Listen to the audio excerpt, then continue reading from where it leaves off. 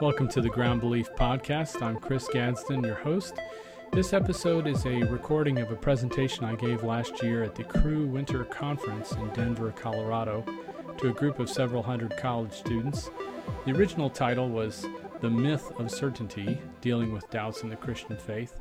And I gave that talk and wanted to include this in the podcast because I think there are a lot of people out there who are dealing with doubts and uncertainty about what they believe, both inside the Christian faith and outside the faith.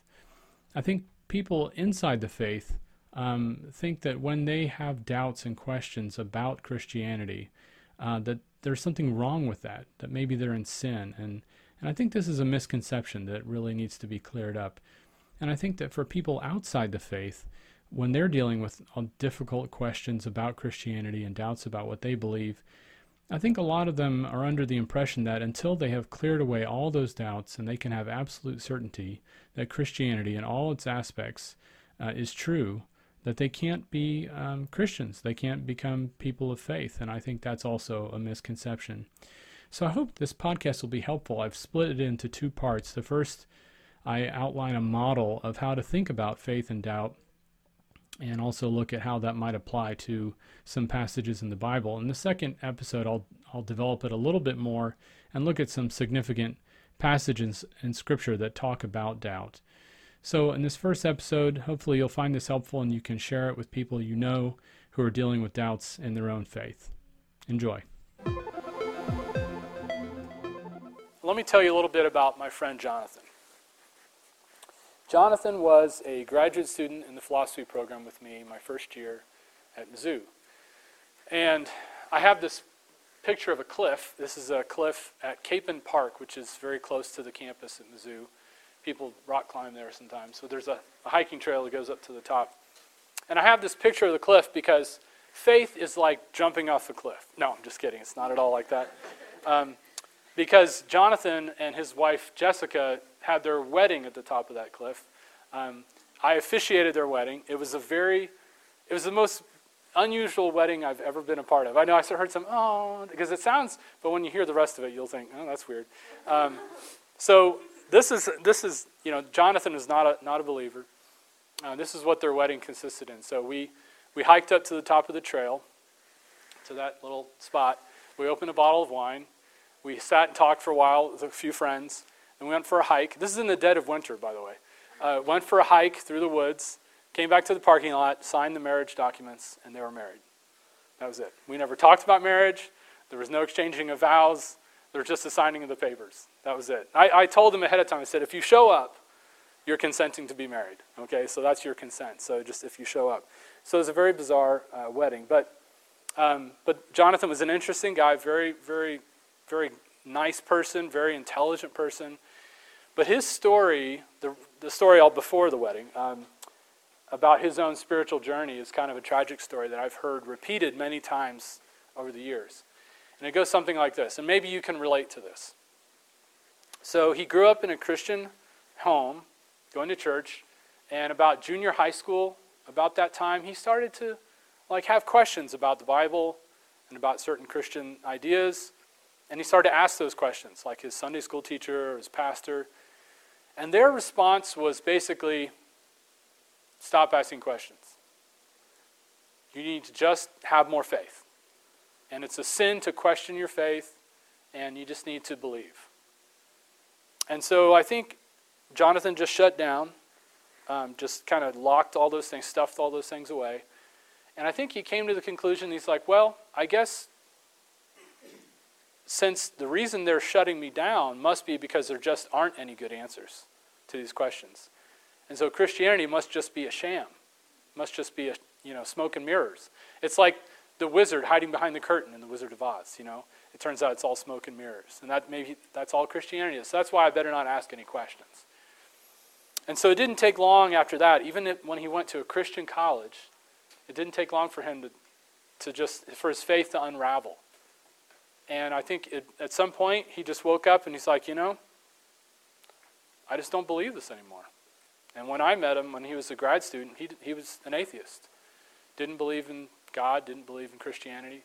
And it was tragic, and it's tragic because I can't help thinking if he had had a different response from his pastor, his Sunday school teacher, when he asked those questions, when he was having doubts, when he was having concerns.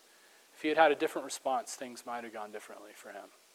And I think there are many, probably people in this room who've had a similar experience, but maybe you had a different response, or maybe you had that response but then worked it out for yourself by just getting on the internet and searching for resources. But I think what happens is in the church we have this very negative picture of doubt. We think of doubt as being a sin, and that is not biblical. And so we respond to it in the wrong way. We have this bad model of thinking about doubt. So this is what I want to do today. So I want to persuade you that doubt is healthy, normal, and can be useful in your walk with God. It's healthy, normal, and can be useful in your walk with God. So my heart is, as we go through all these details, there's going to be a lot of information, but I really think it's going to be helpful if you hang with me, is I know there are some, everybody has doubts. Let's just be honest, okay? If you've never had a doubt, it's probably because your brain's not working. Or you just don't talk to anybody, So we all have doubts, and we all sometimes struggle with those, and we feel bad about it, we feel guilty about it, feel like something wrong with us. And you're the ones I want to talk to, right? You're the ones that I put together the seminar for, because I want to persuade you that it's healthy, and it's normal, and it can help you in your walk with God. And it's not something to be feared or hidden. So if that's you, I hope this will be helpful for you. So here's a roadmap for what I'm going to do. I'm going to give you a model of faith and doubt. Okay, this is the technical part. It's a lot of hard thinking, so I need you to stick with me. I'm going to look at a few problem passages in Scripture, ones that often pop into our mind when we think about, well, wait, isn't doubt a sin? And then we'll look at some positive examples in Scripture of how doubt is portrayed, and then we'll do some Q&A. I'll try to move quickly so we can get to the Q&A. So if you have questions as we go along, jot them down or something so you can ask them at the end. I love questions, so don't pull any punches. Okay, so here's the model. What do I mean by a model? Well, here's an example. Let me give you an analogy. Okay, so here's an example of a model. This is a model of what people at one time thought our solar system, they didn't call it a solar system, but they thought our universe looked like, right? They thought the Earth was at the center, and all the other heavenly bodies, including the sun, moved in roughly circular orbits around the Earth. And you could see why people would think that, right? You look at the sun, and it comes back the next day, and you see the other planets moving in sort of these circular paths, right? More or less. And so they thought, well, this must be how it is, right? Nobody could travel millions of light years away and look down at our solar system and go, oh, there it is. Okay, nobody could do that. They put this together. They pieced this model together based on the observations of the motion of the planets and the sun, right? But then they started to make more careful observations and started to record data more accurately. And they began to see, actually they don't move in perfect circles. They do, every now and then they make these little loop-de-loops. It's kind of weird. Why is that? So maybe we didn't have the model quite right. Maybe it's more like this, So they make these little loop-de-loops like around the Earth. Yeah, that's what they're doing. Yeah, because that's what when they watch it, the planets, so that must be the model. That's a mess, right? We know now this is a really bad, turned out this is a bad model. This is probably wrong. So along comes Copernicus and goes, you know what? There's a better way. What if we thought about it differently? What if we thought about it like this? What if we thought of the sun as being in the middle? This is a different model now. And we thought of everything else going around the sun in sort of these roughly circular paths. And they looked at all their observations, and they're like, yeah, this fits. It fits actually a lot better. So now we don't have to have these loop-de-loop things. This makes sense. Wow, it's a much better model. It makes sense of what we see and what we experience, right? And it's actually much more simple, much more elegant. And so we use models like this in science. We use it in all kinds of things. But we can use it in Christian living, Christian thinking, Christian theology. So what I want to do is give you a model of faith and doubt that I think will be helpful in making sense of your experiences and something that's more biblical than what the ordinary model. And I think this is more or less what the ordinary Christian model is for thinking about faith and doubt. It's this binary model. It's either off or on, 1 or 0, all or nothing, right? So it's either faith or doubt. If you have faith, then you have 0 doubt. And if you have any doubt, then you have no faith, right? It's all or nothing. You're either a faith person or a stinking doubter, right? One or the other. And this is hogwash. This is a terrible model. Not only does it not match our experience, but I don't think it's biblical either. And we're going to see that. Because I think people can have all different degrees of faith. Rather than a binary switch, it's more like a dimmer switch that slides up and down, right? More like this.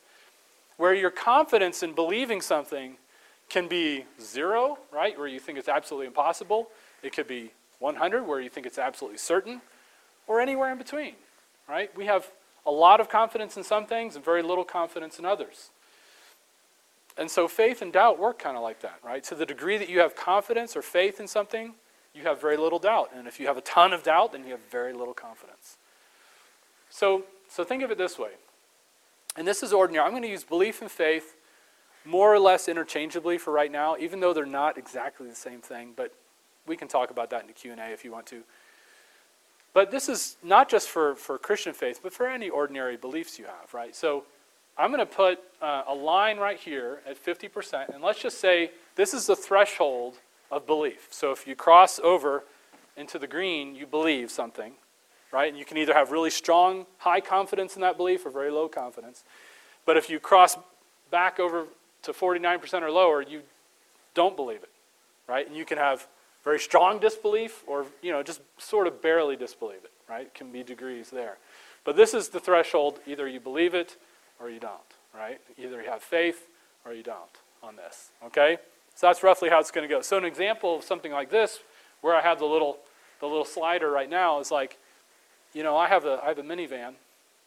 It's a 2002. It's very old. And if you ask me, Chris, is that minivan going to get you home safely to Missouri? I'd say, yeah, I believe it will. Am I certain? Do I have absolute certainty? No. It's an old minivan. Things could go wrong with it, but we'd recently had some work done on it. I think it's in pretty good shape. So I'd say I'm about 75% confident, maybe, somewhere around here. So it's possible something could go wrong. I mean, it is an old car. You never know. Could hit a deer or something, But I do believe, if you ask me, do you believe it'll get you home? I'd say, yes, I believe it. Do you have any questions or doubts? Yeah, a little bit, right?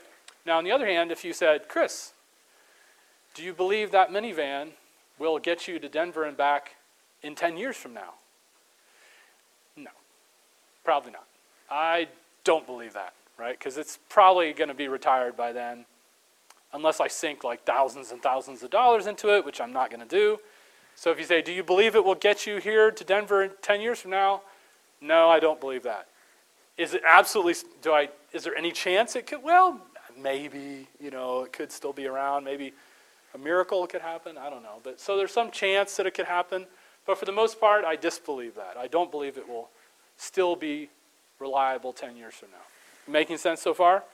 And then there are things that are right in the middle on.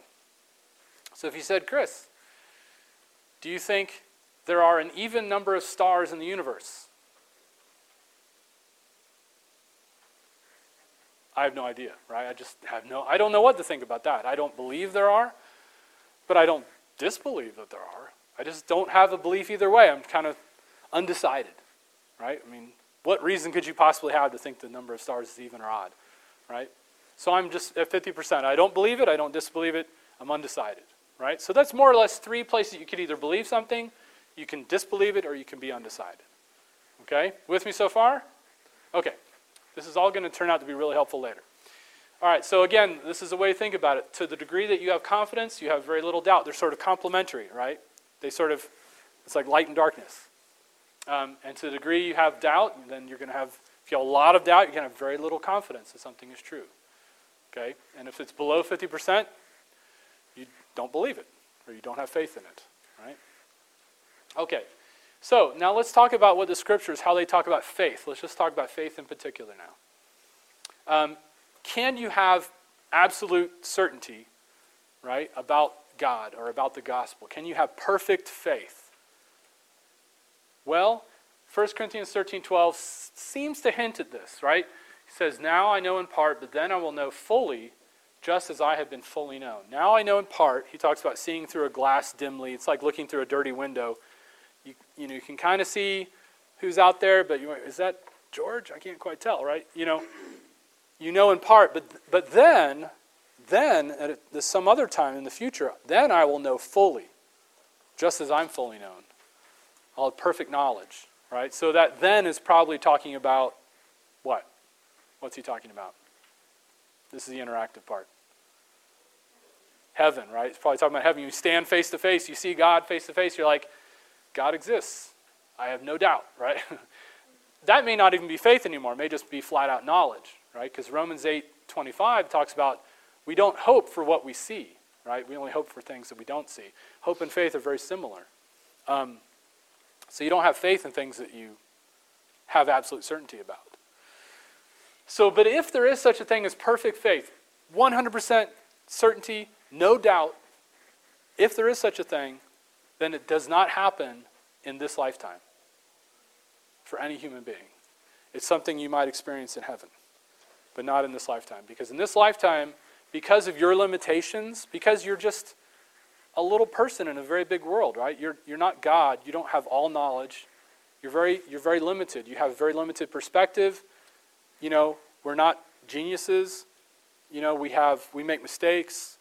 We have fears and anxieties. We have sinful natures. We have all kinds of things that can trip us up. And so we get things wrong. We don't know things. We're ignorant about lots of stuff. There's no way we can have absolute certainty about anything except our own existence, maybe. Right? Okay, so perfect faith only in heaven, probably.